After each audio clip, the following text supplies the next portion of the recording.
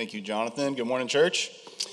Good to see you guys this morning. Welcome to those who are online. So glad that we can be together this morning. My name is Jeff Skipper, one of the pastors here at Redeemer. And if you've just started joining us recently, or maybe today's your first day, or maybe you've just already forgotten what series we're going through Hebrews 11, this great chapter on faith, where the author of Hebrews is writing to a group of Christians who are starting to lose heart.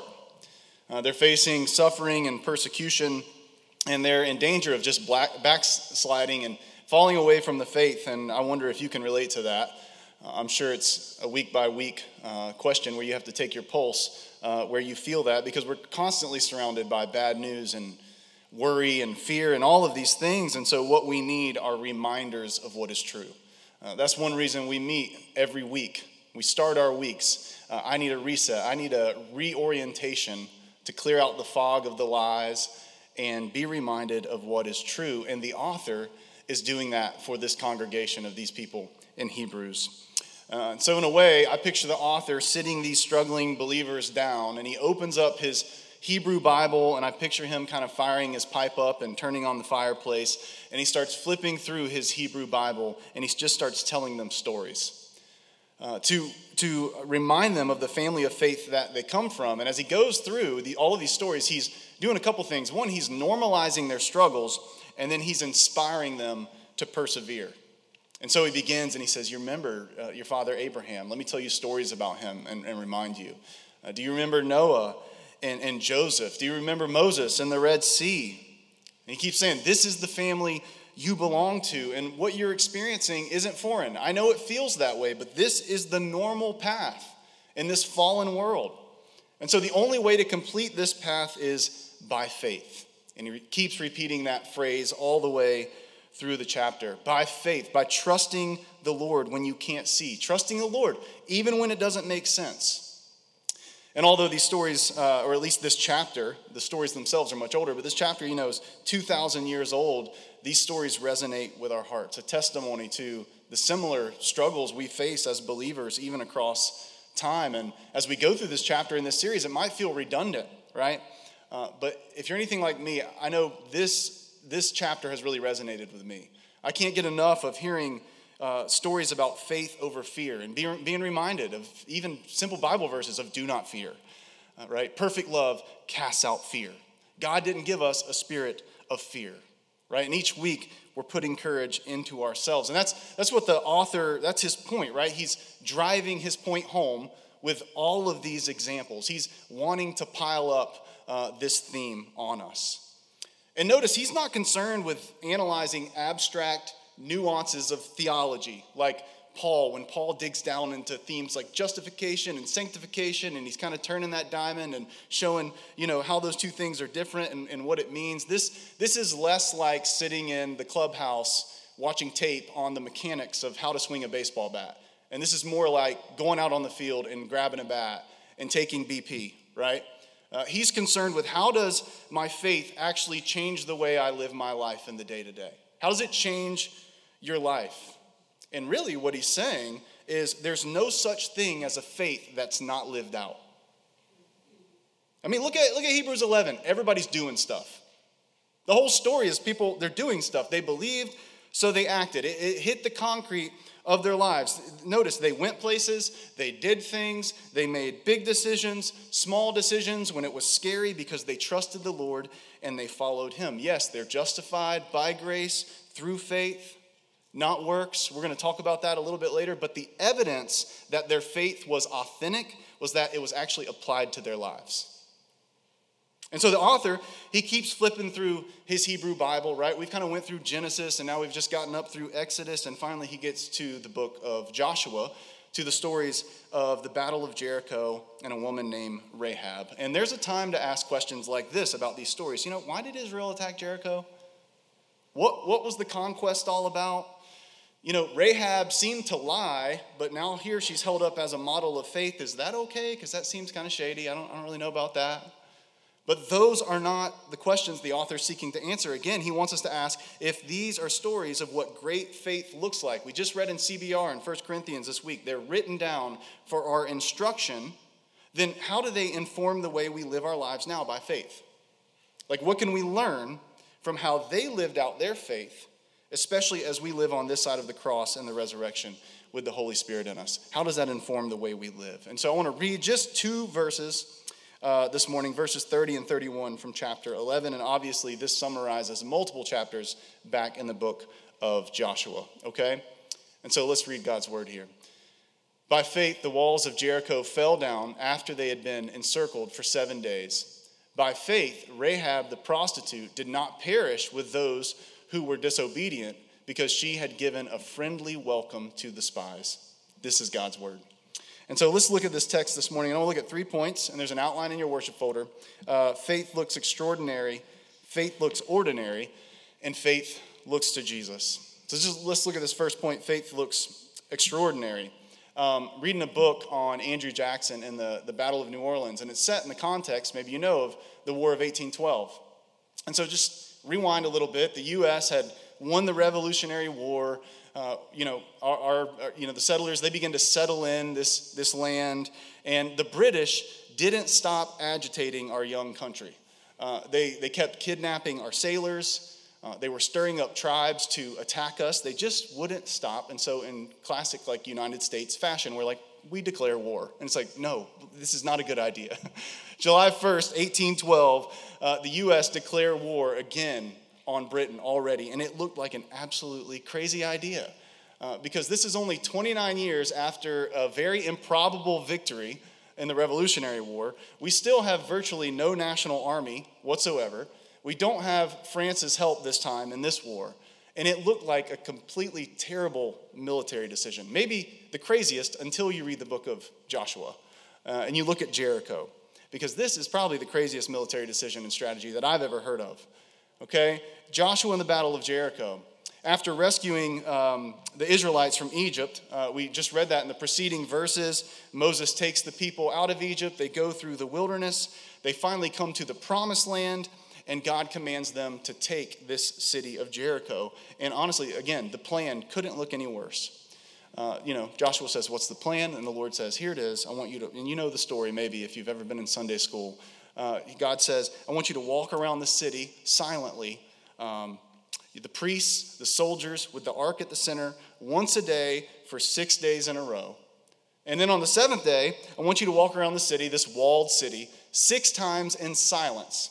And after 6 times, when Joshua gives the signal, I want you to blow some trumpets and scream really loud. Which my kids do that naturally outside in my neighborhood. But this is strange, right? I mean, to say the least, this is strange given what's at stake. I mean, I picture Joshua listening to the plan. He goes, okay, great. I mean, that's a good pregame. That'll get us stretched out. We're kind of pumped up because we're out there yelling and running around. So what are we actually going to do? What's the strategy? And God says, that's it, good luck. And the only thing that looks crazier than the actual strategy itself is the fact that they did it, okay, I guess we might as well give it a shot. And it worked, right? The walls fall down and Israel takes the city. That's the story. And that's all the author of Hebrews says. He just writes that one sentence, one verse, and that's it. And it shows us one aspect of what it looks like to live by faith in following God. And it's simply this. Sometimes faith looks extraordinary. And what I really wanted to name this point was faith looks crazy, because but extraordinary goes better with ordinary. Anyways, faith looks crazy. And sometimes God calls us to do things that seem to not make sense. Very simply. I mean, from an analysis standpoint, this looks silly. If you picture Joshua and the leaders sitting in the war strategy room and they lay the map out on the table under the light and they trace out the formations and everything, what would they conclude? Well, from an earthly perspective, of course, they would conclude there's absolutely no way we're doing this. It doesn't add up. The dots don't connect. And we naturally want to see how things will work out. And there's a place for planning. There's a place for wisdom, the book of Proverbs tells us. And yet at the same time, a life of faith abides by what Proverbs also says, Proverbs 3, right? Trust in the Lord with all your heart and lean not on your own understanding. The truth is, if you can connect all the dots, if it all adds up, there's no unknown. The plan makes complete sense. You can see the end from the beginning and you refuse to take action until you can see the end from the beginning, then that's not living by faith at all. Because as verse 1 says, Faith enters out into more than it can see. It trusts God and it follows. So where we want safety and control and predictability, by the way, you'll never grow in those places. We want safety, we want control, we want predictability, but God wants us in places of vulnerability that require us to trust him and trust his word. And that's where he works in us and through us. And that's what the chapter keeps saying over and over again. God wants to put us in places that requires faith and trust. Look at the examples so far. They look extraordinary. Abraham leaves home as an old man following a God he seemingly just met out into the middle of who knows where. God won't even tell him. That's faith. Noah, on top of that, Abraham's commanded to sacrifice his only son. There's that whole thing too. And he trusts God. Noah's commanded to build a huge ark in the desert, right? Moses is commanded to go liberate an entire race of slaves from one of the most powerful nations on the face of the earth. Faith sometimes looks extraordinary. Up until this point, almost every example looks extraordinary. Drew actually said a few weeks ago, he said, there's nothing more reasonable, I wrote this down, there's nothing more reasonable than to obey God even when it looks crazy. Which makes us ask, if I'm living by faith, if that's what faith looks like, is there any part of my obedience that looks crazy? Any part that looks extraordinary? And I will say, increasingly, what has historically been considered normal things in the Christian life looks more crazier by the world. Give 10% of all that I have to God's work. It looks kind of crazy. Worship on one of my 2 days off, looks crazy. Adhere to a Christian sexual ethic and be faithful to one person all of my life if I'm married. Right? A normal, faithful Christian life is increasingly countercultural, and it looks extraordinary. It looks almost as extraordinary as walking around a city shouting, expecting walls to fall down. So on one hand, in broad strokes, we all have similar callings. We're all called to extraordinary, what we just laid out, right? A life of repentance and faith, of obedience and generosity and love and mission. But when you kind of zoom in a little bit, how that plays out in each of our lives looks different, depending on our place and our resources and our giftings and our desires. And because of that, God's particular calling on your life won't be the same as God's particular calling on the life of somebody else. Paul got at this week in our CBR, 1 Corinthians 12, on the idea of particular callings. He said there's a variety of gifts, but the same Spirit. There are varieties of service, but the same Lord. There are varieties of activities, but it's the same God who empowers them all and everyone. There's one body, but there's multiple different parts, and so it looks different depending on your particular calling. How do you fit in to what God's doing? Where does God's redemptive agenda in the world and your gifting and desires meet? Frederick Buechner said, calling is where our deep gladness meets the world's greatest need. And the promise is, as we step out, is God will meet us there, just like he did at Jericho.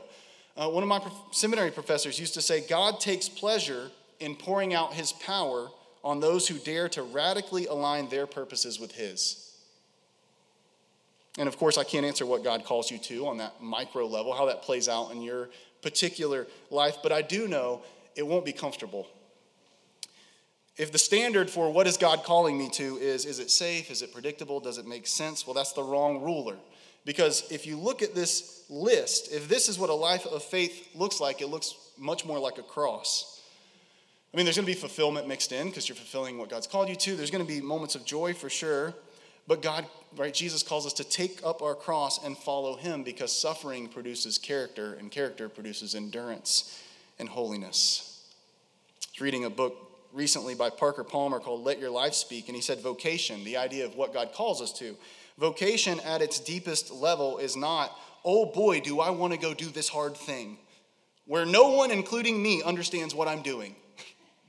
He said vocation at its deepest level is this is something I can't not do for reasons I'm unable to explain and I fully don't understand myself. This is something I can't not do. And so sometimes faith looks extraordinary. It obeys God even when it looks crazy, and that's where the adventure begins. That's where God's power shows up once we go to that place. This might remind you of a book by a man named David Platt, a pastor. He wrote a book a few years ago called Radical on these themes of following God into hard things and mission and sacrifice. And it's a good, needed book, but by the time you get to the end of it, you feel like you might feel like you're doing it wrong if you're not a missionary in Africa, right? And so a few years later, another guy, Michael Horton, wrote a book called Ordinary as a companion to this book. And it's a good balance to what a faithful Christian life looks like, because sometimes great faith simply does the non-flashy, godly thing that's right in front of it.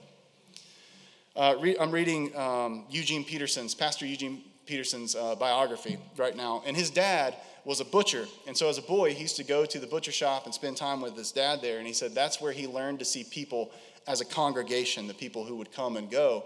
And he said he saw his dad as a priest, because his dad would slaughter the animals and he would give the animal parts to the people who came in. He has an amazing imagination.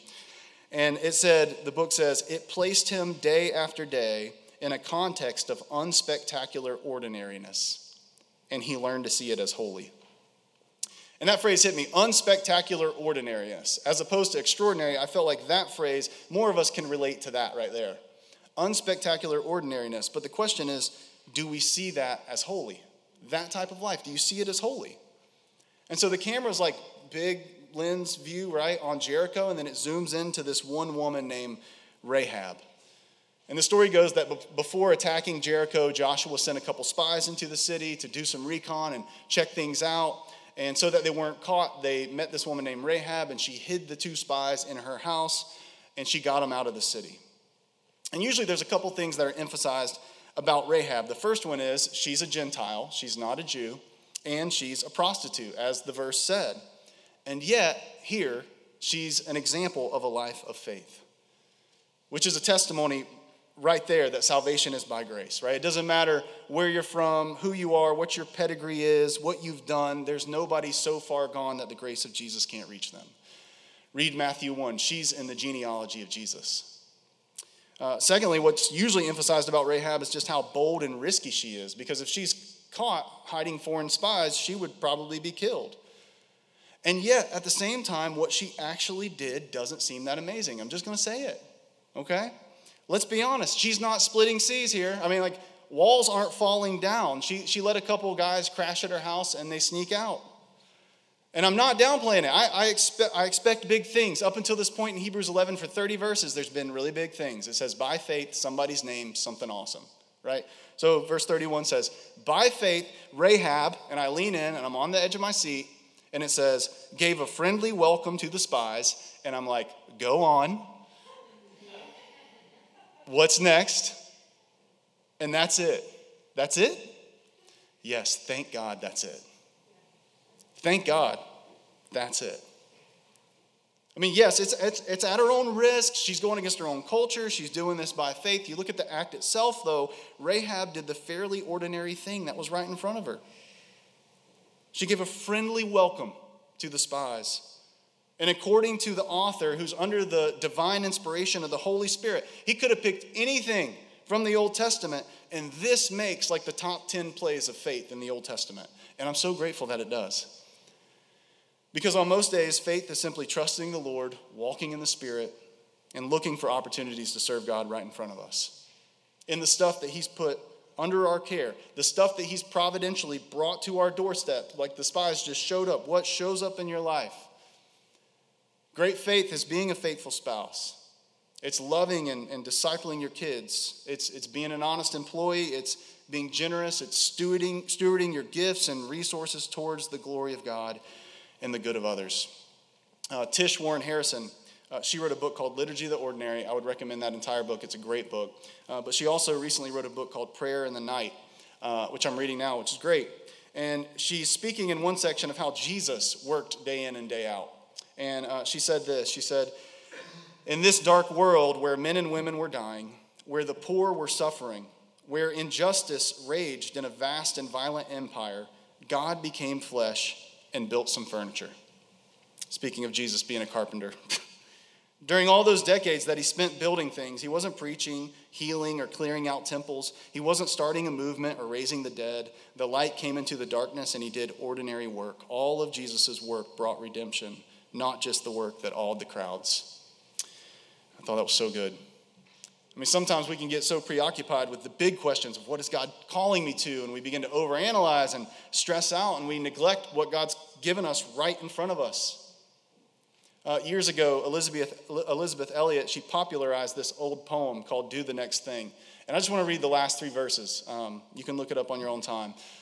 She said, many a questioning, many a fear, many a doubt hath its quieting here. Moment by moment, let down from heaven, time, opportunity, and guidance are given. Fear not tomorrows, child of the King. Trust them with Jesus. Do the next thing. Do it immediately. Do it with prayer. Do it reliantly, casting all care. Do it with reverence, tracing his hand who placed it before you with earnest command. Stayed on omnipotence, safe beneath his wing. Leave all results. Just do the next thing. Looking for Jesus ever serener, working or suffering be thy demeanor. In his dear presence, the rest of his calm, the light of his countenance be thy psalm. Strong in his faithfulness, praise and sing. Then as he beckons you, do the next thing. By faith, Rahab simply did the next thing. And the promise of the gospel is as we do the next thing in faith, God will meet us right there. Psalm 25 says, all the paths of the Lord are steadfast love and faithfulness. All the paths. There's a lot of paths in front of you. What are you going to do? Well, as we're seeking to follow him, none of these paths are sinful. What should I do? All the paths of the Lord are steadfast love and faithfulness for those who are following him. Psalm 59:10 says, and my God in his steadfast love will meet me. As I follow his calling on my life, as I do the next thing, he will meet me. As we follow Jesus and what he calls us to, all of his paths are paths of love and faithfulness. He's there waiting to meet us, which frees us up to simply do the next thing, which might be changing a diaper, do the next thing. Maybe it's becoming a missionary, and it is what we might term as extraordinary. Or maybe it's taking a new job or showing hospitality like Rahab did. Or doing the dishes or bagging groceries. Both are faith in the same degree when aimed at the same end of God's glory. Extraordinary faith, ordinary faith, however we want to, define these. Both of these are faith in the same degree when aimed at the same end of God's glory. And there's a lot of freedom in that. There's a lot of freedom in the end of that line, second verse that says, leave all results, just do the next thing. And maybe you're tempted to grow weary. You've been doing the next thing. You're doing the ordinary thing. You're like the guy at the very back of the line walking around Jericho on day 6, kicking rocks. At least that's what I would have been doing. Grumbling, like, what are we doing? You're cynical. You're frustrated. Charles Spurgeon said, your time for shouting has not yet come. God has his reasons for making us wait. Even when a pebble on that wall hasn't even shook yet, we keep doing the next thing that God has called us to. And so the author shows us with these 2 verses side by side, great faith can look as extraordinary as marching around walls and expecting them to fall. And great faith can look as ordinary as a friendly welcome. But at the root, right, what fuels both ways of life of persevering faith is that true faith looks to Jesus. True faith looks to Jesus. But first, I want to see the pattern. What led Israel and Rahab to live this way? And it's simply this. 3 things. 1, they believed what they heard. Secondly, they performed the action in accordance with what they heard. And thirdly, God's power was manifested in connection with what they did. I'll say that again. 1, they had faith in the Lord's word and his promise, which led them to 2, obedience in his commandments. And when they did that, number 3, God showed up. Joshua first heard when the commander of the Lord's army met him, this divine figure, before he went into Jericho, and Joshua believed and he acted. And in the same way, Rahab, she told the spies, she said, for we have heard, she's a Gentile, right? She said, for we have heard how the Lord dried up the waters of the Red Sea. And as soon as we heard it, our hearts melted. For the Lord your God, he is God in the heavens above and on the earth beneath. She heard, she believed, and that led her to act. And as a matter of fact, James, the book of James, he uses her as an example of how faith is always expressed by what we do. Now, at this point, I need to pause and say, you need to go back and listen to Drew's sermon from last week, if you haven't heard it, on strategic non-doing. Salvation is by grace through faith, right? Not by what we do, because some of y'all, you're about to get knotted up when I read James here on Rahab. Get ready. And realize these 2 things don't contradict. James 2:24-26 says this, you see that a person is justified by works and not by faith alone. And in the same way, was not also Rahab the prostitute justified by works when she received the messengers and she sent them out by another way? For as the body apart from the spirit is dead, so also faith apart from works is dead. What is James saying? He's saying this: a faith that is professed but does not factor into your life at all. It doesn't inform your decisions. It doesn't determine your priorities in life. It doesn't change the way you treat anybody. It's a theoretical pseudo-faith. Because real, authentic faith gets down into your daily life. That's what Hebrews 11, all of Hebrews 11 is about. Real faith changes what you do. It has an impact on you and other people. It has an impact ultimately on history itself. And this is how God usually works out his plans. I'm going to say that again. This is how God usually works out his divine plans through what we actually do. The Westminster Confession of Faith says God, in his ordinary providence, makes use of means.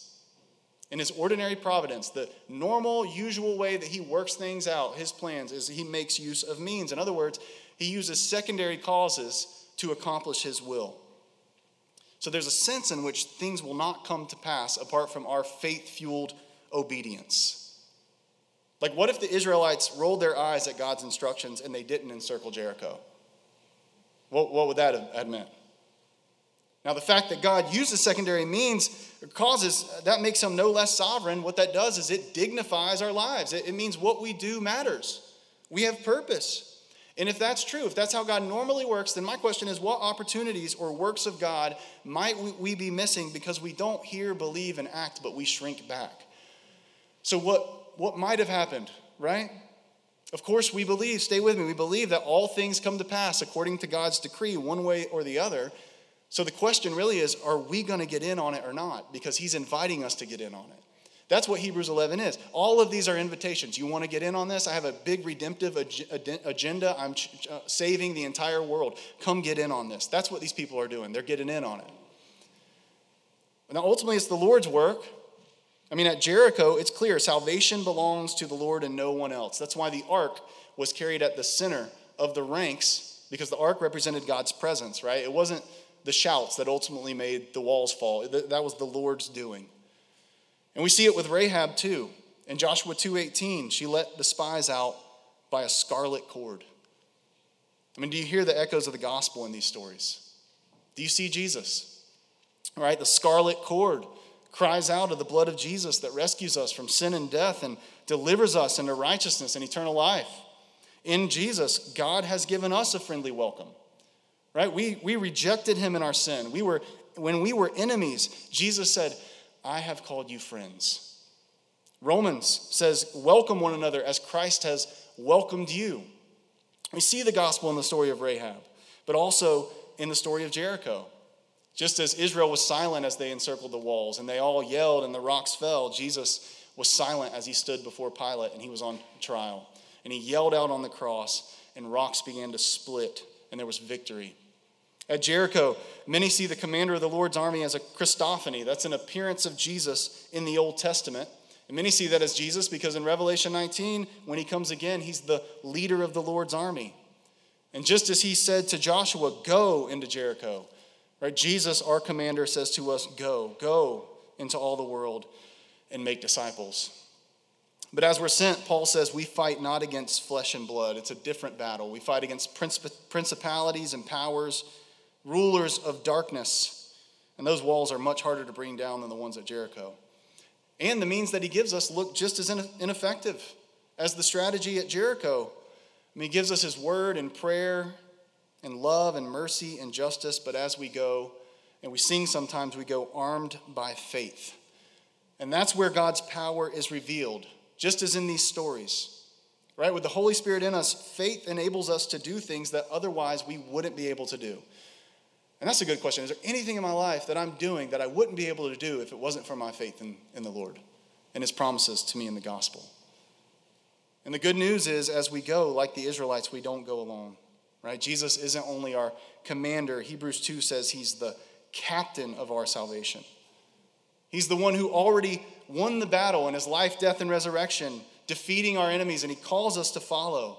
Follow in courage, follow in hope, follow in faith as we cling to his promises. And so the work now to do as I close is one, rest in Jesus, right? Cling to the scarlet cord of his blood. Secondly, ask the Holy Spirit, God, what does this look like in my life? What does it mean to follow you? What does it mean to follow you in faith? And spend some time reflecting. Consider your place, your resources, your gifts, your desires, and where do you align with his agenda, with his kingdom? And maybe this is a time to repent, to say, Lord, forgive me for resisting where you've been calling me. Maybe you know ultimately where God is calling you and what he's calling you to do, but you've been resisting. Or maybe it's a time to repent and say, Father, forgive me for resenting what you've put under my care as if it's a small thing, as if you don't work in this. We pray, Lord, refresh our souls and energize us for the work you've given us. Help us to see the holy in the ordinary. And lastly, we pray, right, as we look to Jesus, pray, God, give me a heart to hear the gospel promises, to believe, and the courage to act, and then ultimately to leave the results to you. Let's pray. Father, thank you for your word today. Thank you for these stories and these short verses. There's so much packed in here. There's entire stories and people and histories, Lord, as we open up the Old Testament and we read through these. Father, give us eyes to see. The reality is all of these words that we speak out loud, that we sing, that we pray, that we preach are ultimately vain unless you, by your Holy Spirit, take them and plant them in the secret places of our heart. And you give us eyes to see of what this means for us today in the world that we live in. Not only the world that we share, but also our specific places in life and our relationships and giftings and what you've called us to. Father, we pray that you would be glorified. Thank you, Jesus, that you are our Savior. Thank you, God, that we don't go alone, that you are with us wherever we go. And I pray that you would take away any spirit of fear and fill up our hearts with faith and courage as we seek to follow you, as we enter in on a mission that in many ways we can't lose because of the resurrection. And so, Lord, we ask you to work. And in your name we pray. Amen.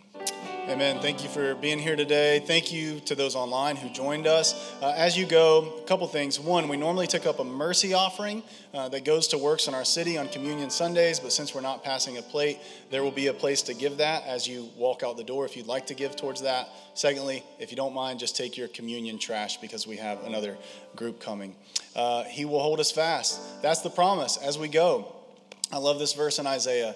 It says, a mama will forget about her nursing baby before God will forget about you. And I'm always like, that's pretty strong, right? That's how fast he will hold you. That's how closely he will hold you, and he goes with us. And so receive this benediction, this promise, as you go out those doors and follow Jesus in faith. This is his promise to you. May the Lord bless you and keep you. May the Lord make his face shine upon you and be gracious unto you. May the Lord turn his face towards you and give you his peace both now and forevermore. Amen. Go in God's peace.